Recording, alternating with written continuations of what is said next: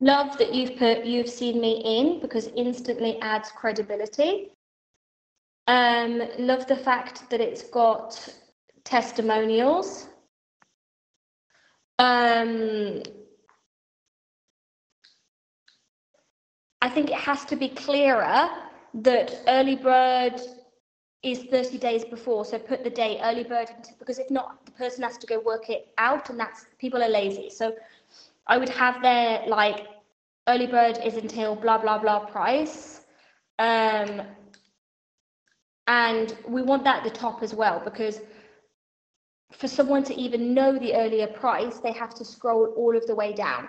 So as you kind of come in, we want to see the early bird price. I want to become a yin yoga teacher, it needs to be in red or something bold so I can see it instantly, because some people are just going to click and buy. But if it's like faded into the website, it's like a little bit harder to see. I want to know the bonus the second I come in, 50 hours certified by the Yoga Alliance. If you are, that's a good way to start. Yin Yoga online teacher training, extremely obvious. The tagline is obvious. We've got the testimonial. So yeah, I just want to see like the bonus, like the early bird, and a bigger button, a brighter button for me to click and pay.